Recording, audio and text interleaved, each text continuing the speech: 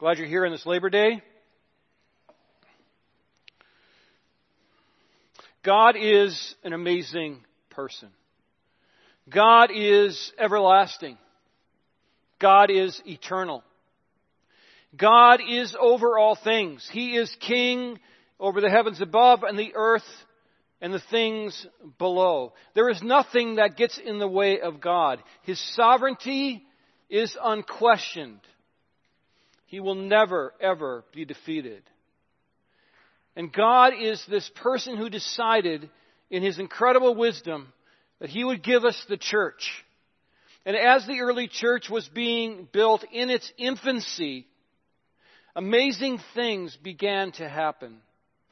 Because as the church was being built, it was a culture there of leaders who were disconnected from the glory of God. In fact, they tried to steal the glory of God by heaping laws upon the Jewish people and by lining their own pockets and trying to enhance their own reputations.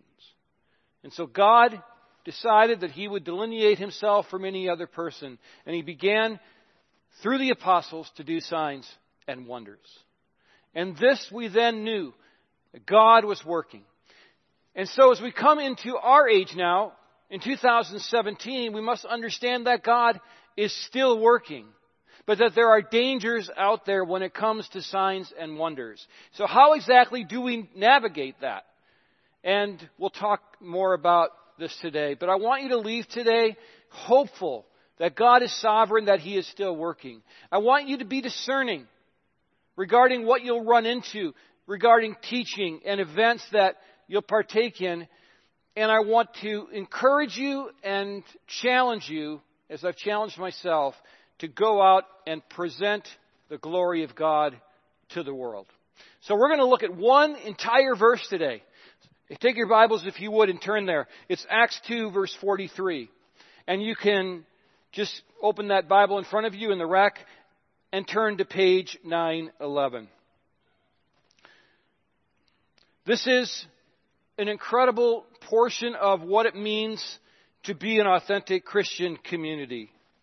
And it kind of sticks out. All of a sudden you're reading along and signs and wonders is there.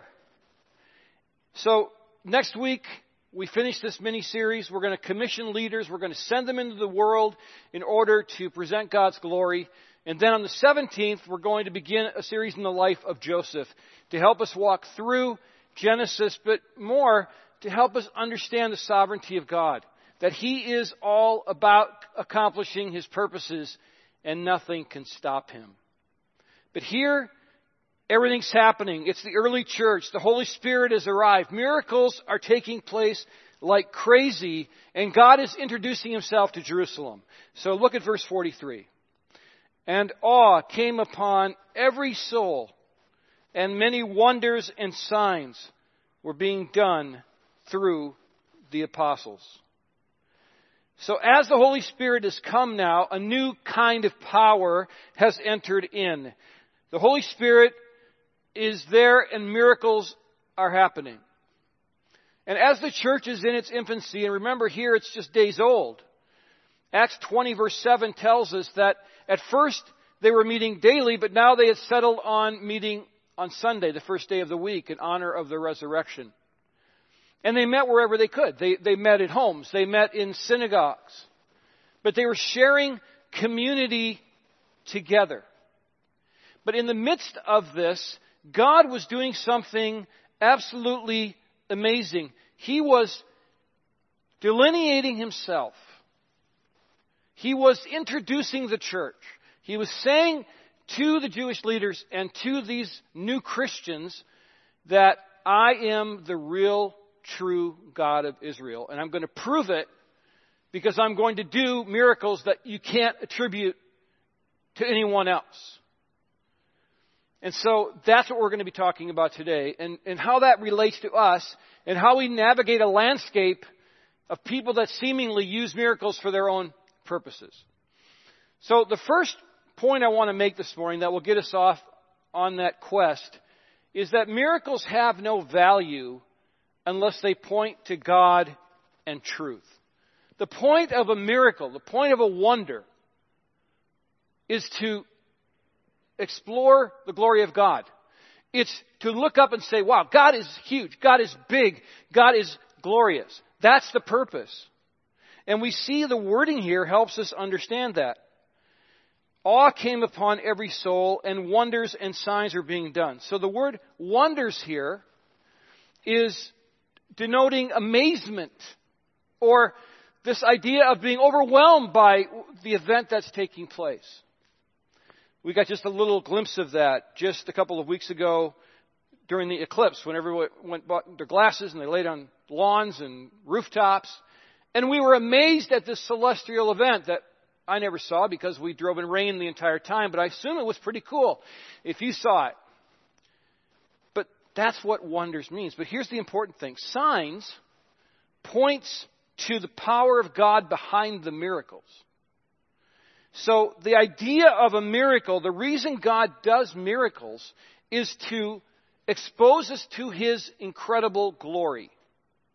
God wants us to bask in His glory because He is the best thing in the universe. We can go anywhere else and try to find these short little glimpses of or shots of joy. But God is calling us to Himself because He's everlasting. He's eternal. He is the fullness of what joy really is. And so He's calling us to Himself always. And He does that through signs and wonders, especially here in the early church. But we have a hard time believing this. And one of the reasons I think it's hard for evangelicals in our era to really understand signs and wonders and believe in them is because of the charlatans that are out there using it for their own glory. Trying to build their ministries with the 1-800 number scrolling underneath. Pouncing around stages theatrically. And we have to ask ourselves the question, is that really for the glory of God, or is it for your glory? And so we have an entire generation of people that is cynical about whether miracles even happen because of these men and women that have exploited it for their own gain. Now, here's what I'm not saying. I'm not saying that televangelists aren't believers. I frankly don't own a copy of the Lamb's Book of Life, and so I don't know. But what I am saying is that there are a lot of people out there that are exploitive and will use it to trick you. And so we're going to walk through that in just a minute. How to avoid that. The second thing I'm not saying that miracles don't happen. And I'm just saying that in the early church, God used the apostles in that special way to introduce Himself to the landscape.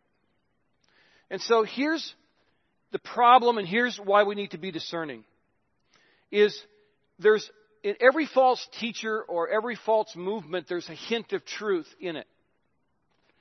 So if you take, for example, the prosperity gospel movement, which is largely where this kind of stream would land.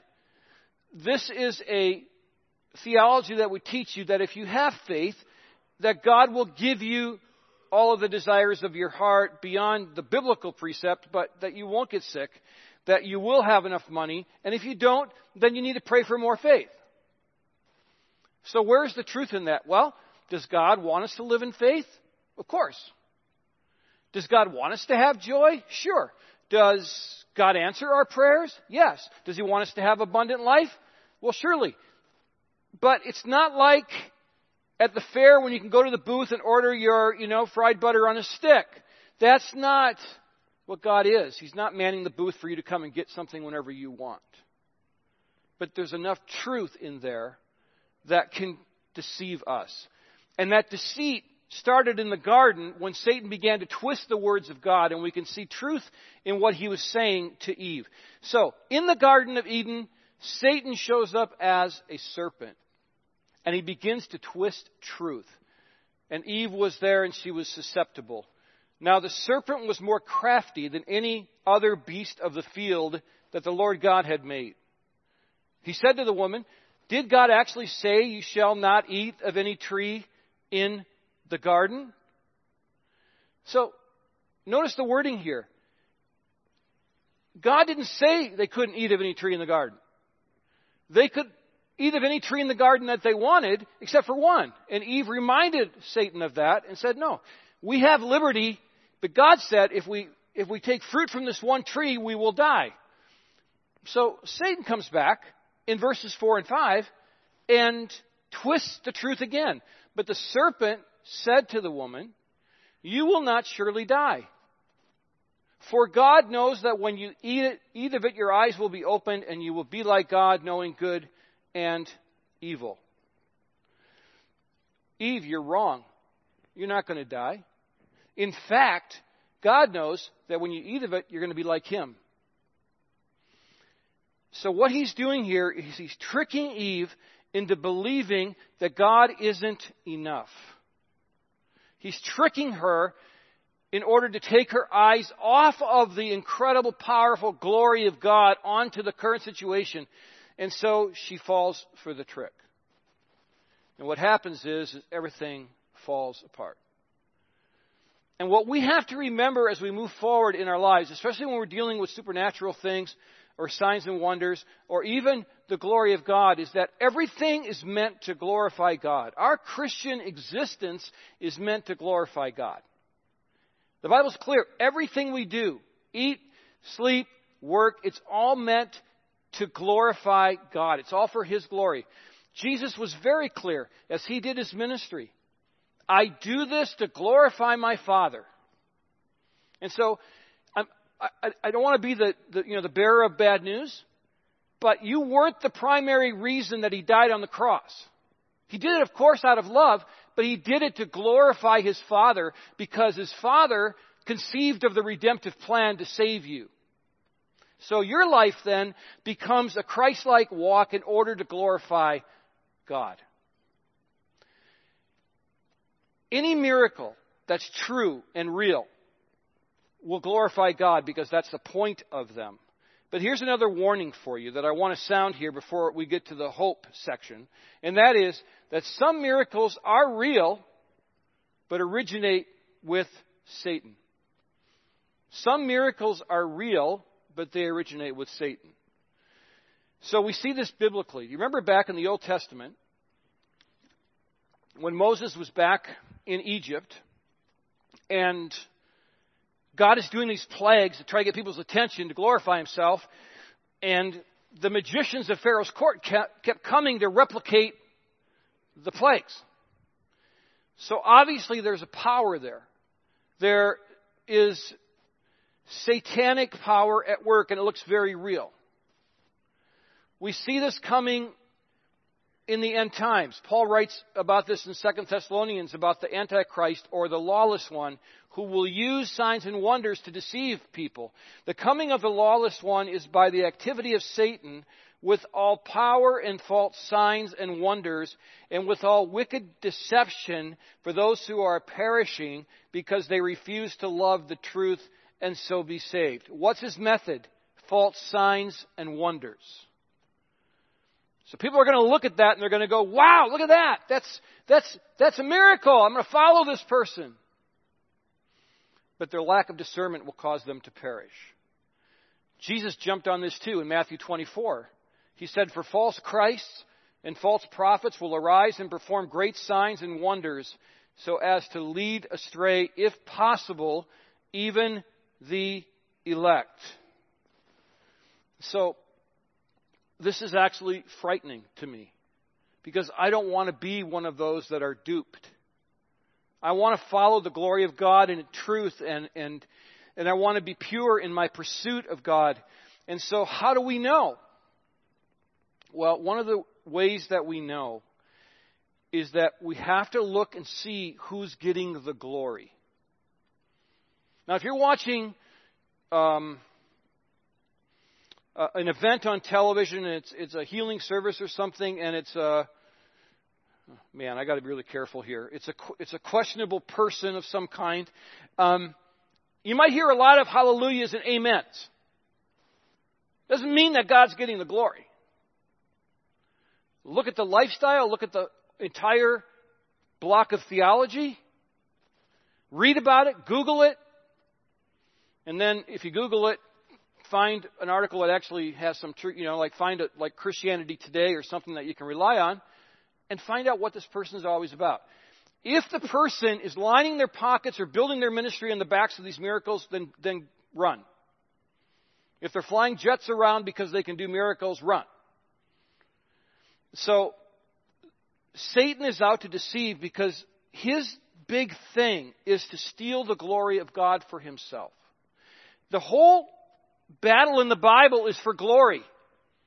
It's for the throne of Christ. Somehow, Satan wasn't happy in heaven. You're like, what? He's there in this perfect place, but he wanted more. And then he brought that discontent to the garden, and we are discontented today because we think that God isn't good enough for us, so we go running everywhere else. God wants us to bask in his glory, and he gave us signs and wonders in order to delineate himself so that we can know that it's real and it's him. But you have to be careful.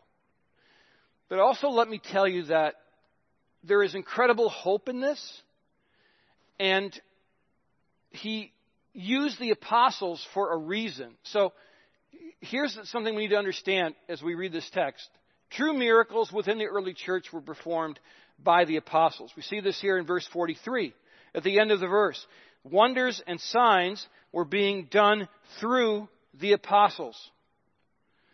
So the apostles are basically the disciples plus a few others. And they are the men that God tasked to build the church. Jesus trained them, sent them out, and as the Holy Spirit came, the apostles were doing incredible miracles. But it's very clear in Scripture that they knew that these were from God and gave God all of the glory. Here's one sign that you need to not pursue a particular teacher or movement. If their title is Apostle so-and-so. Because there's two aspects to this. There's the office of apostle, and then there's signs and wonders. The office of apostle obviously ceased with the apostles. They're dead. They're gone. But signs and wonders continue.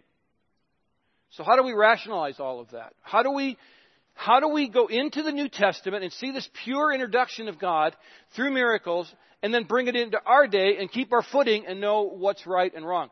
John Piper helps us with this, I think. He said miracles are happening today around the world in some measure. They can happen more when God is pleased to pour out his Spirit. And the reason it's not as normative now as it was in the apostles is because he meant to signify at this point in history, this incarnation, this authoritative band of apostles was unique.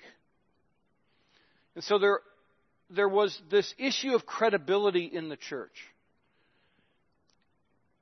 Very much like Christians in other countries today, the new church was considered to be a cult, a sect. They didn't have a lot of legitimacy. But when God began to do signs and wonders, and we see this whole community flavor here, people started to come in droves. And God used the apostles to do the miracles because he was accrediting them. He was accrediting the church.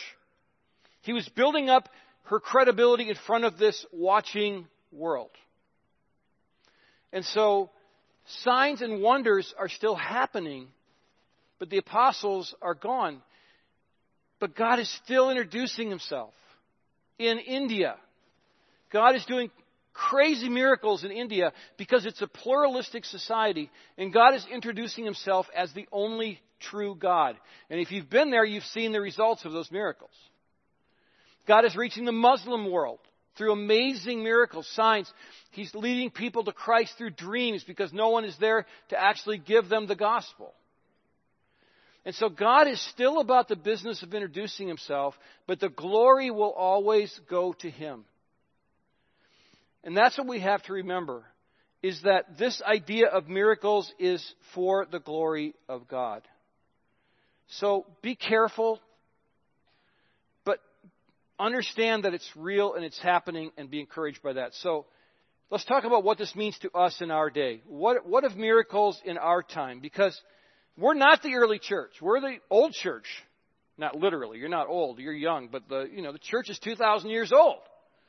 So what do we do with this whole idea of miracles? And we want to be true to our faith. We don't want to get sidetracked, but at the same time, we want to have faith. So where does that all intersect? Let's try to make some sense of that. First, miracles do happen, so be hopeful. And so take my warning now and set it aside, because I want you to be hopeful that God is doing miracles. Clearly, miracles are happening today. Men and women are being healed. You probably know someone that's had some kind of miraculous encounter where a tumor has disappeared, or God has healed them during a surgery, or they never had to go to a surgery. We saw miracles happening in Texas this week. Somehow people were getting dragged out of cars that should have been dead, and God was there to do a miracle in their lives.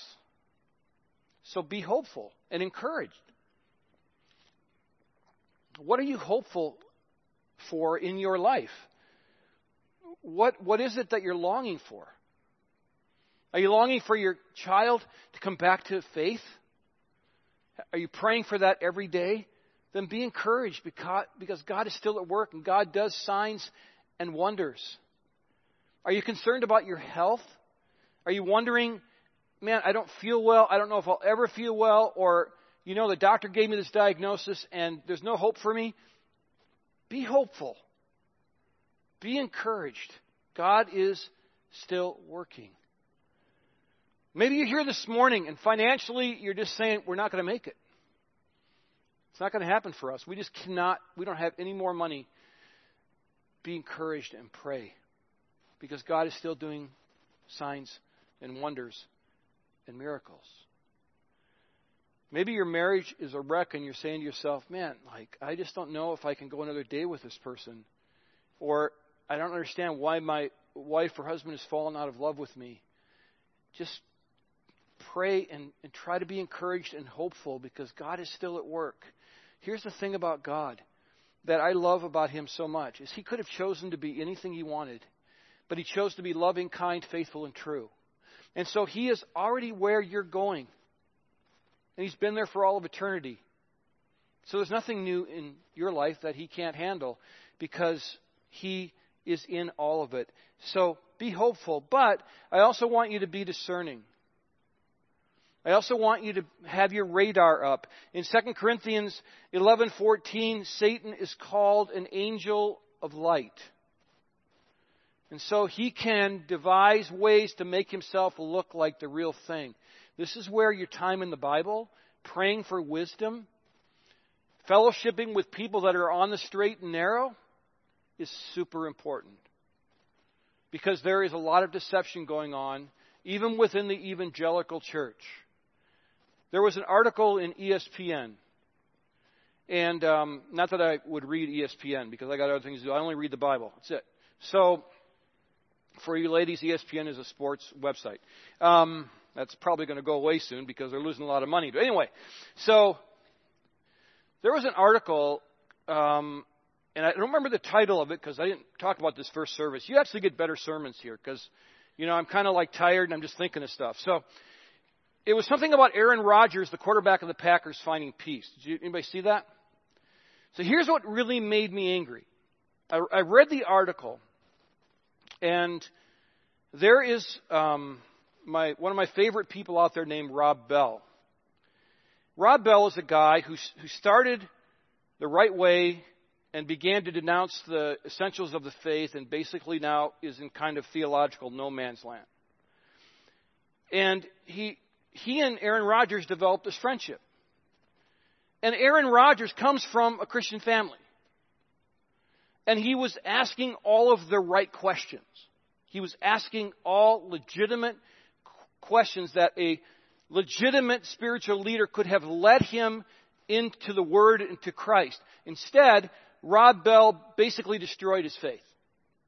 Because he had no answers, and he gave him the wrong answers, because Rob Bell doesn't believe in the sovereignty of God, nor does he even believe in the existence of hell. So Aaron Rodgers now has pretty much walked away from any faith. That's the kind of dangers that are out there. And so when you're reading books, when you're watching movies, make sure that you're always comparing them to Scripture. And if you see one of your brothers and sisters or you are starting to err, then bring help into the picture. I love to sit with people and they come and they say, hey, Paul, like, I'm reading this thing or I'm going to this thing and I want you to help me. Is it legit? And that's what we are for in the body of Christ. So be careful, but be hopeful. And then thirdly, I want to really encourage you to make it our goal as a church to present God's glory to the world. This is why we are here. This is the reason God has chosen us to be in this church, to show the glory of God to the world. Jesus dying on the cross for sin is such a magnificent plan that people are intrigued by that. They don't understand it, but they're intrigued. I was talking to a man and a woman this week, and this is to encourage you to use your own story. And I'm talking to them about the gospel, and I use like whatever's available there: napkins, knives, forks. I was at Perkins, so I could use the food as a sin part of the gospel equation. They laughed at that in the first service. You're getting hungry, aren't you? You start to think of that Perkins food. You're going like, wow, yeah, that is. No, I lost you. So I'm going through this whole thing about sin and Christ came, and I looked at the woman and she just glazed over. And she's not getting it at all. So I thought, okay, I got to switch gears here. And so I just began to tell her my own story of redemption. And I began to tell her about what I was like before I met Christ and what I'm like now. Then I could see she was starting to tune in because, number one, I'm a human being, so she can relate to that. Number two, even if she doesn't understand the doctrine, she can't refute my story. And so when you're out there in the marketplace, maybe you're talking to a woman while the kids get settled at school. Maybe you're grabbing a coffee with somebody at work. Maybe you're with another student. Maybe you're in the neighborhood talking to your friends, whatever. You can always insert your story of redemption in order to bring God's glory forward. And I think that's what you're going to be doing at the women's retreat. You're going to be learning how to tell your story. And so this is something that is really important. And you might say, I don't really have a story. Like you might say, man, like I became a Christian when I was 5 and I grew up in the church and I've always been perfect. Well, you do have a story because number one, you're not perfect. So find something that you can tell them about what God's doing in your life. This is really important. And then as a church, as we go forward to bring the love of Christ to our community,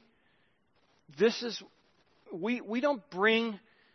Anybody can bring, clean water and blankets and all. And we want to do that.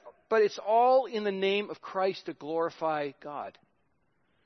Because if we're not ushering God into the picture, we're just giving them temporal help.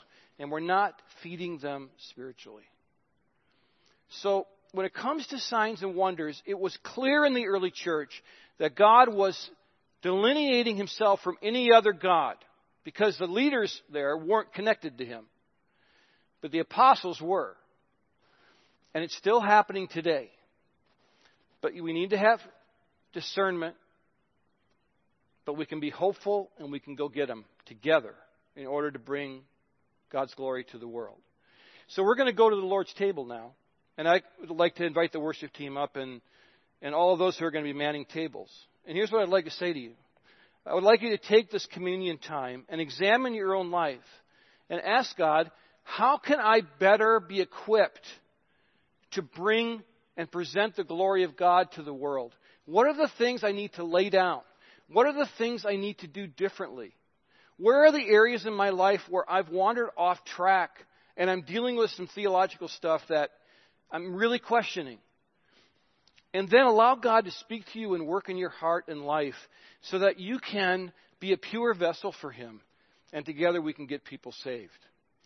So here's how it works. If you're new to Ridgewood, communion is for those who follow Jesus Christ. If you're not sure you're there yet, you can just stay in your seat, no problem.